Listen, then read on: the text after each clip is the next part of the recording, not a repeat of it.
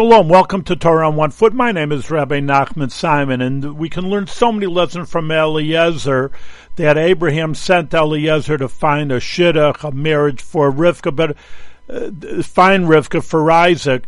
But something that's concerning us also, that when we go on the road, it says that an angel goes in front of us, just like with Eliezer. So therefore we have to keep our eyes open and know that there is divine providence and Hashem is providing for us. And just like the story with Eliezer, things are going to happen. We have to make a move. We have to do what we have to do. But then on the other hand, that we see that everything comes to fruition with the help of the Almighty, so to speak, that He sends angels in front of us. So too to be us, that we should appreciate and look and thank the Almighty for everything that He has guided us in the good way, and pray for the future that He guides us in a good way for it to come. Thank you very much for tuning in for Torah on One Foot.